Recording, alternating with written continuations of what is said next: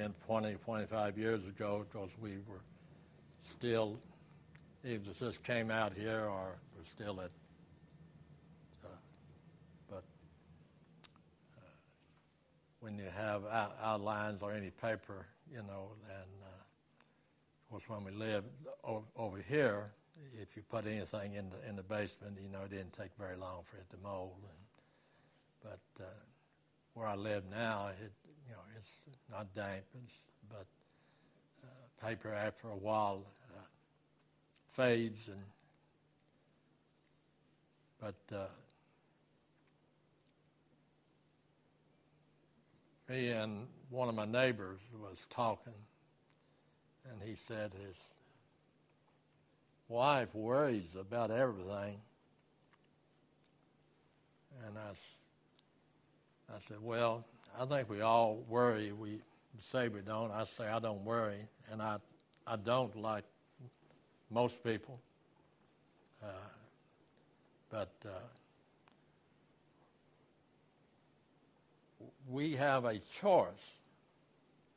We can call it whatever we want to. We can turn our burdens to the Lord and pray about them and leave them alone, or we can pray about them and then continue to worry about them. Or we can just worry about them and not pray at all. But it's very simple. Worry will not solve a problem. I'm very concerned about the condition of the membership of this church, but I don't worry about it. And I would say that honestly, but very concerned. If you look around, you will find plenty of reasons to worry. The trouble with worry is that it doesn't seem all that harmful.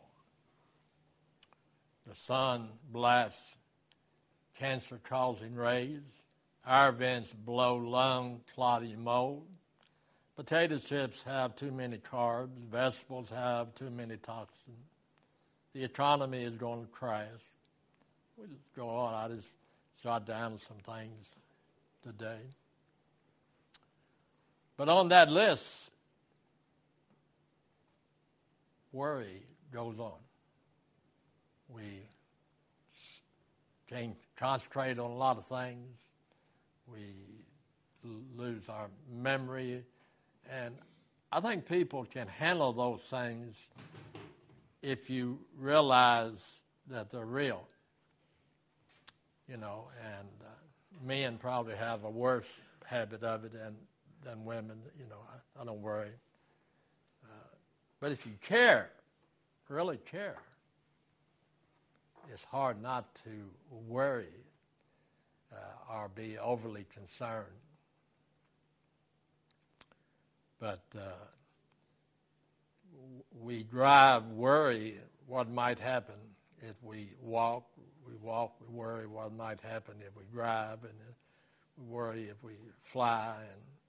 And these incidents I'm mentioning right now, I just jot them down this afternoon. But, I've talked to people in the last few years, they some won't go to a city size of Lexington because they said, do you realize how many people in Lexington been killed this year? You realize how many accidents there is? And we can just follow those things until we have no joy. But worry comes from a Greek word that means to divide the mind. Anxiety splits up right down the middle, creating a double-minded thinker. Rather than taking away tomorrow's trouble, we worry.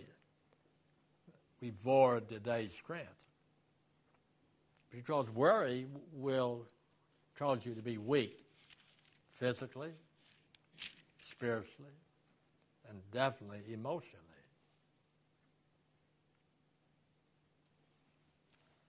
Now, what if I told you that God offers the possibility of a worry-free life? Not less worry, no worry. That is exactly what he does. Turn with me to Philippians chapter 4. Philippians chapter 4. Now, notice here, the Lord, my dearly beloved.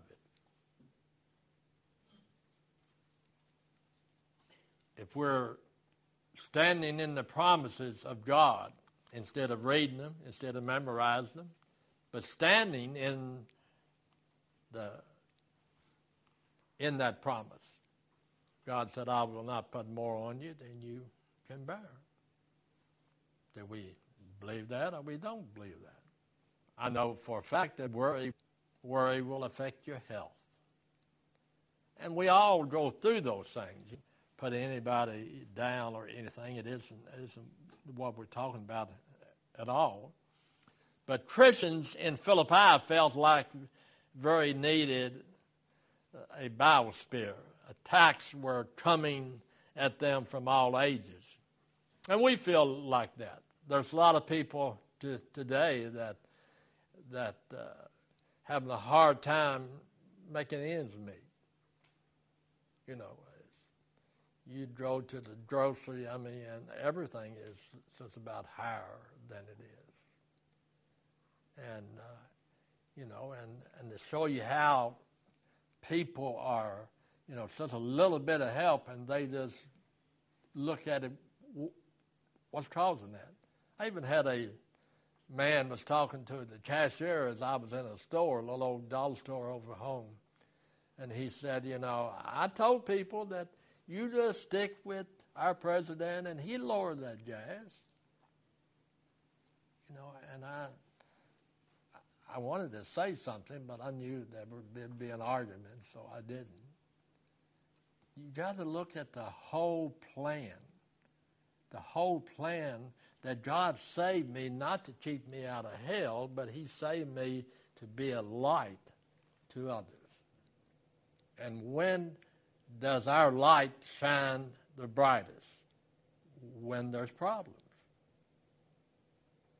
I don't worry if I'm not sick, if I don't feel bad, if I got enough money to pay my bills, I got a job. What have I got to worry about?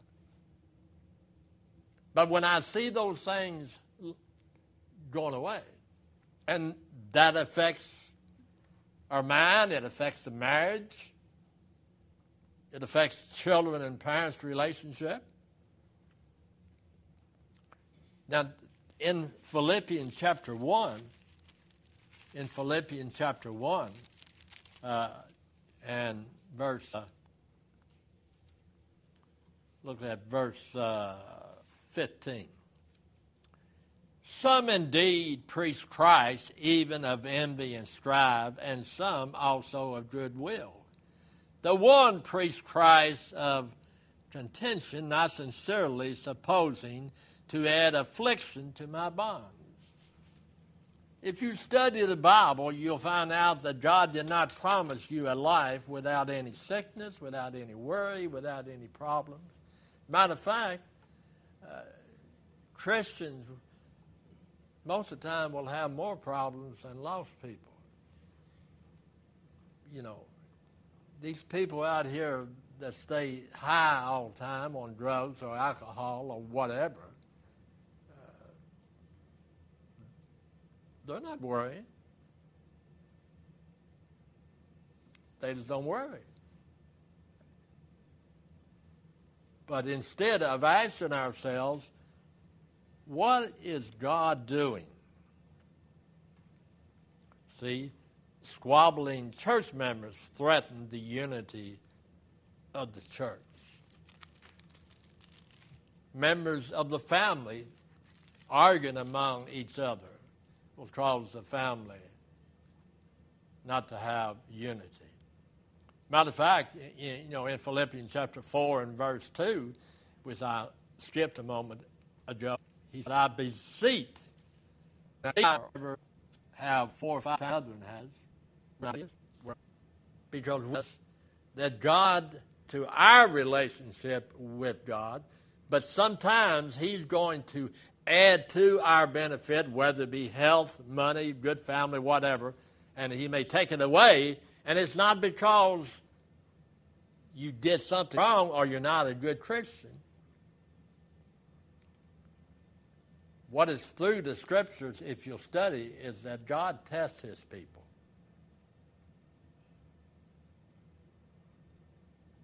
He tests Job. I mean, we could name it 4 or 5 people. Things happened to him. Peter, all of these different characters in the Bible, at one time or another, they were tested. So when something goes wrong or we don't understand exactly how things happen, you don't understand. False teachers preach a crossless gospel. Notice in the 3rd chapter of Philippians. 3rd chapter of Philippians, verse 2 and verse 3. Beware of dogs, beware of evil workers, beware of the concision. For we are the circumcision which worship God in spirit, rejoice in Christ Jesus, and have no confidence in the flesh.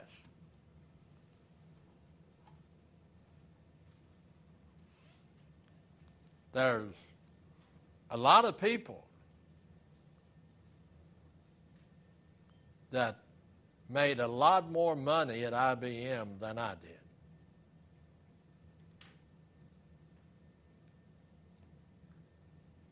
But I could name you or go take you to these people that we worked almost 30 years together, at least 25 years together. They don't have a house. They don't have a new car. They live from week to week. Why? Because they didn't follow the principles that is laid down in the Word of God. God's principles is that we prepare for winter.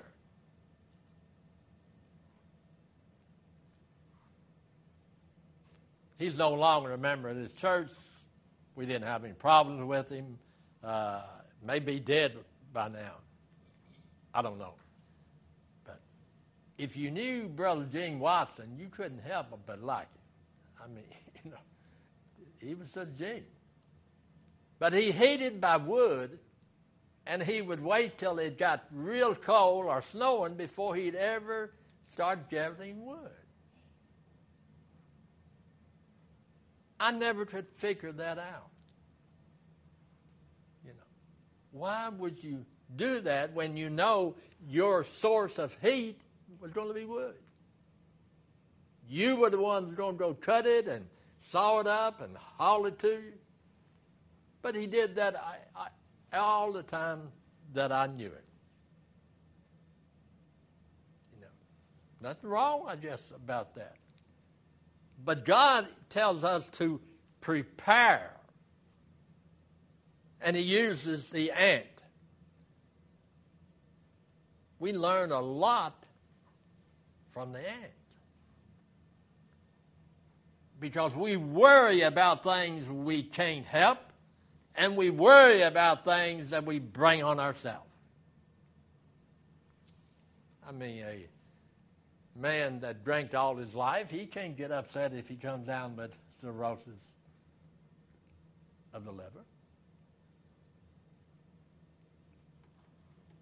Young men and women who drank constantly, what's going to happen? Professing Christians who makes a profession of faith but never serves God, never has a desire to be in His house, to learn, to be a doorman in the house of God. They have no desire for that. And if I was like so-and-so, if I was like so-and-so. Same chapter, the third chapter, look at verse 18, Philippians 3:18. God said, "For many walk, of whom I have told you often, and now tell you, even weeping, that they are enemies of the cross of Christ." Who is an enemy of the cross of Christ? Well, we'll answer that in a moment. Whose end is destruction, whose God is their belly, and whose glory is in their shame, who mind earthly things.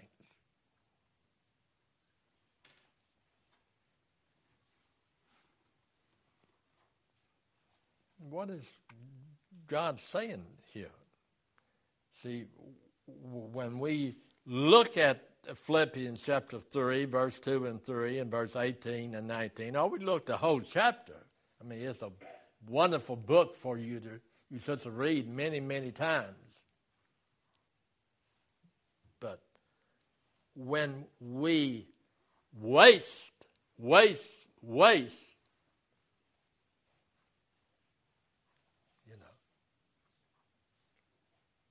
in different situations, the 20th day of this month, my wife will be in glory for 5 months. And you would think in 5 months that I would have the house cleaned out the way I want it, but it's not.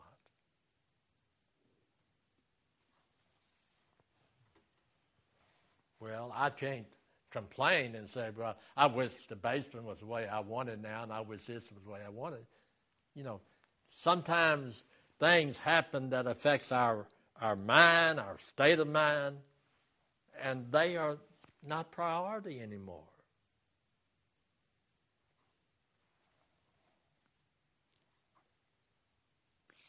So we choose what is important to us. But what is important to Brother Steve may not be what should have been taken care of.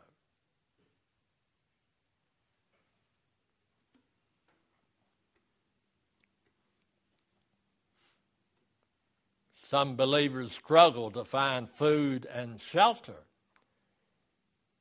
The 19th verse in chapter 4 says, "But my God shall supply all your need according to the riches of his glory by Jesus Christ." I believe that the food situation, it will be worse in 3 months from now than it is now. Hope it's not, but I believe it is. Well, God said, "But my God shall supply all your needs according to his riches in glory by Jesus Christ." What needs is he talking about?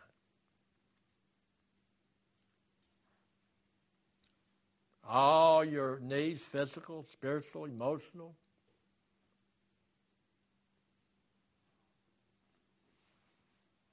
See, so we got a responsibility. We got a responsibility. See, some believers struggle to find food and shelter. I mean, the homeless population is increasing every year. I differ a little bit on some people. I think most of them are homeless because they choose to be homeless. But some, if it wasn't from bad luck, they'd have no luck at all. We know that's a worldly saying, but I consider myself, from the time I was 18 years old till I retired, I was never without a job. Not one day. So I'm going to say, but God took care of me. But I was willing to work when I didn't like my job and I wasn't making enough really to pay my bills. And when you do that, God will bless you. Because he didn't do that to me, or he didn't do it to somebody I know or somebody you know, because God doesn't work that way. But God does bless those who depend upon him. Persecution outside, problems inside.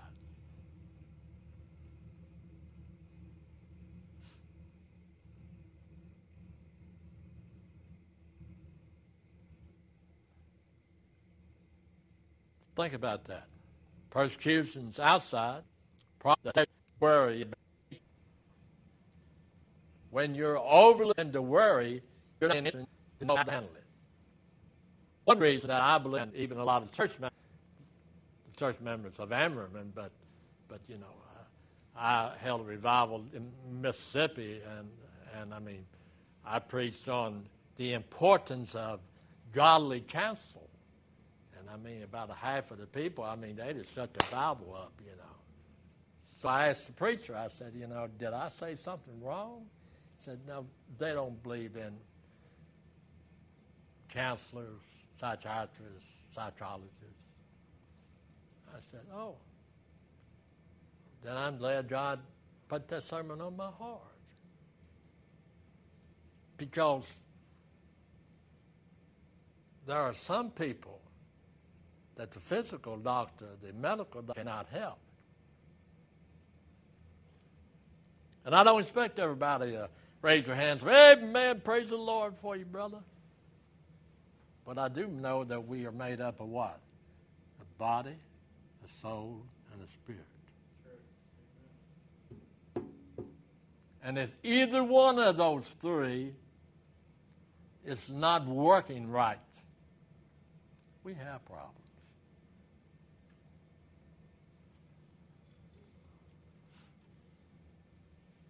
So our immediate reaction is, yeah, right, and while I am at it, I'll, leapfrog the moon. You know, they always respond to some silly thing.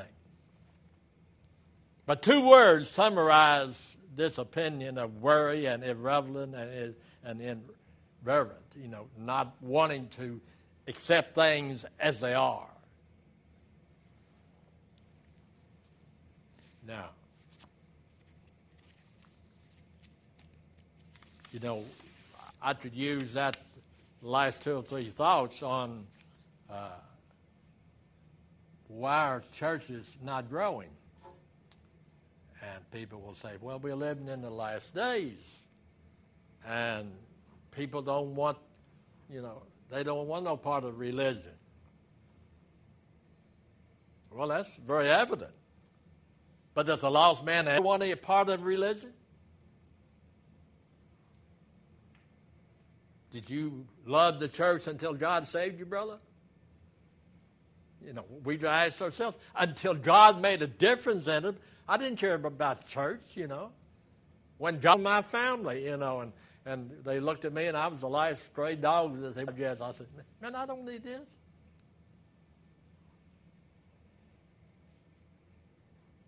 Got to see our need.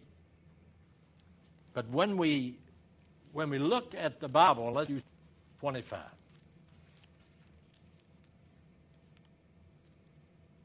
Matthew and 25.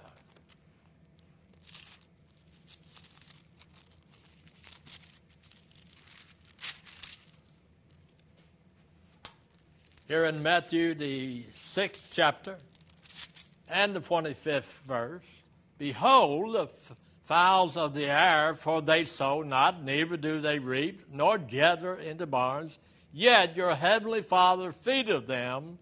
Are ye not much better than they? Now, who's he talking to? He's talking to his people. Which of you, by taking thought, can add 1 cubit unto his stature? And why take ye thought for raiment? Consider the lilies of the field, how they grow, how they toil not, neither do they spin. And yet I say unto you that even Solomon in all his glory was not arrayed like one of these. If I believe that I'm more important to God than the squirrel that I ran out of my house today. You know.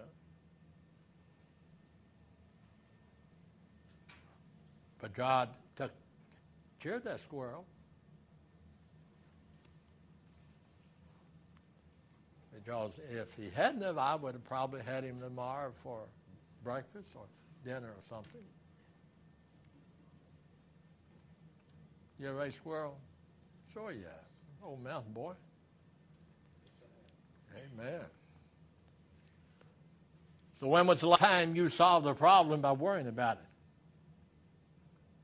I got behind in my bills, so I've resolved to worry my way out of debt. Few sleepless nights. A day of doing this and doing that.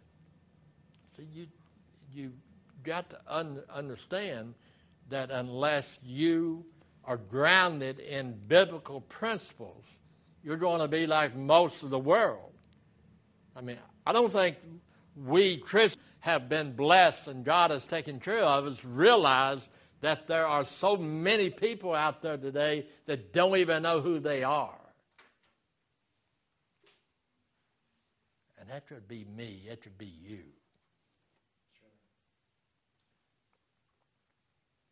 But deep down we say, yeah, but they had a choice. Yeah. You sure do. But God had somebody waiting when I failed to pick me up.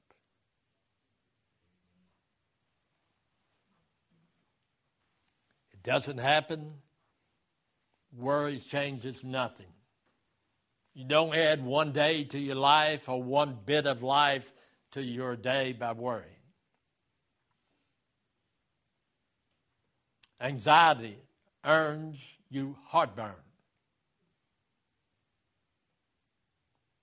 That's all it does. A few sleepless nights, a day of perking and hand-wringing, yelling at the kids, take some pills. All are the effects of it. What I found out is that you can't worry and pray at the same time. And I know people that worry over everything. And I often wonder, what do they accomplish from it? Have we all worried? Yeah, I'm safe to say we all have worried. So I have worry, but does worry have me? You know, that's the question that we ask ourselves. But worry changes nothing except it makes your physical body and your mental state that has no joy. Anxiety earns you heartburn, nothing more. I mean, there's sayings that, you know, I think that I've handled my wife's death as good as most people could. Because every day I thank God for the 55 years we had and not for the 4 months that I haven't had her. See, we have to look at how good he's been to us. But we don't live on that past. And I'll get around as we close here, you know, in a few minutes, is that we, and not we, but all of the smaller churches have got this thing in their mind that we can't do nothing. I don't believe that. I don't believe that. You can read the Bible through and through and through by reading one chapter a day. Just one chapter. When you're done with it, just go back and you start it over. I don't know how many times I've read the book of Proverbs. And I find something almost every week that I didn't see before.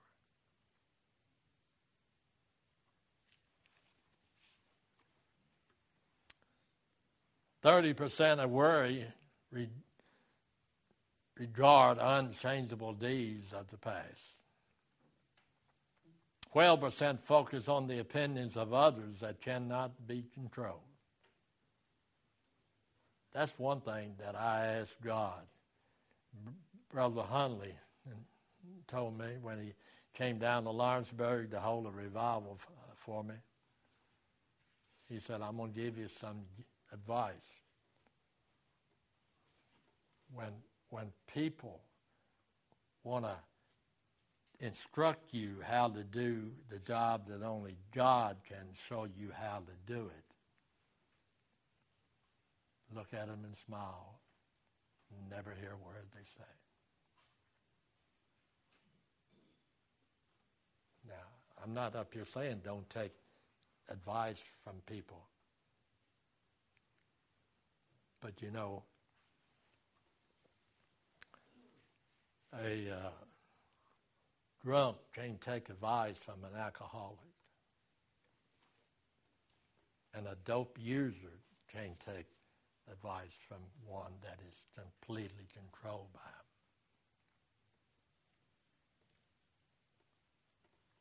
So the things that we worry about, very few of them ever happens. But 92% of our worries are needless.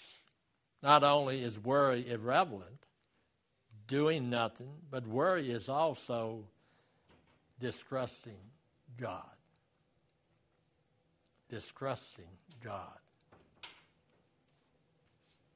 Look at Matthew chapter 6, verse 28. Matthew 6, verse 28. And why take ye thought for raiment? Consider the lilies of the field, how they grow, how they toil not, neither do they spin. And yet I say unto you that even Solomon in all his glory was not arrayed like one of these. I mean, there's nothing more beautiful than flowers that you put out that are real. And you see God takes that little bud and it just flourishes out. And we say, you know, some people, oh, I don't have a green thumb. Well, I don't either, but it's God that makes that flower grow, or it won't grow. It's God that makes that lily beautiful,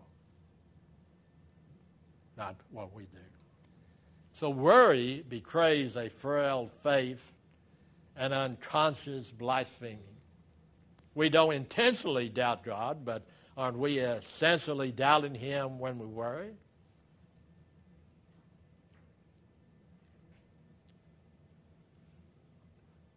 See,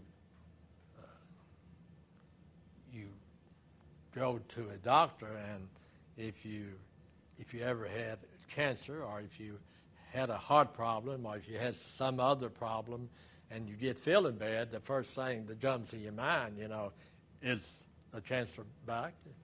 Is my heart worse now? Or, you know, is this? That's just being natural. But the same God that took care of the heart before, and the same God that put the cancer in remission, He hadn't changed. What He expects of me and you hadn't changed. So Paul is not promoting an irresponsible, careless life. We are not to be like the procrastinating preacher that's just keep putting off everything. I won't worry, he told himself, and the Holy Spirit will give me my message. All week long he avoided his work. See, You can't wait till the last few minutes before you're going to preach or teach. If you know somebody wants to talk to you about a particular problem, they came to you because they believe and feel like that you understand, then you ought to get yourself pumped up. Everything you know about that, you ought to be ready so you can answer the questions, because that friend came to you because they believe that you can help them. There's somebody out there that only you can touch. That's why I encourage my church members to visit, to witness, to pass out tracts, because there's somebody out there that I can't reach, but Linda might, Judy might, Mike might. See,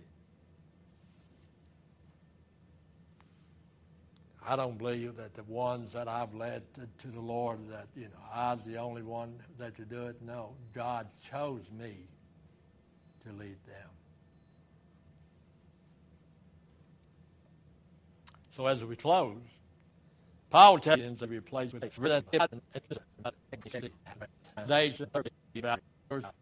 you go talk to the Philippians over a little. My little neighbor, Dora, spoiled her rotten. Any holidays, she would. Parents that don't care about McDonald's, she loved the McDonald's. So I don't know how many $5 gift certificates that I bought, but she made Student of the Month from her school.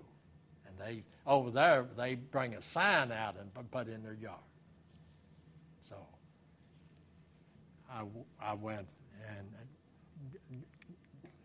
got her. I knew what time she'd gone, so I went and got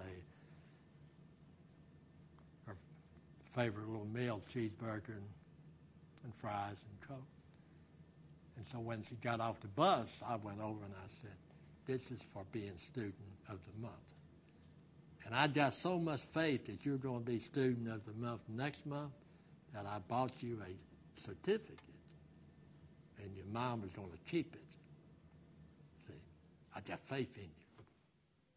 And she looked around and said, "Mommy, he got faith in me."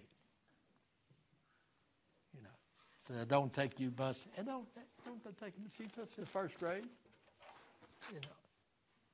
But if she can see from the first grade that there's people that cares about you, not from you to see.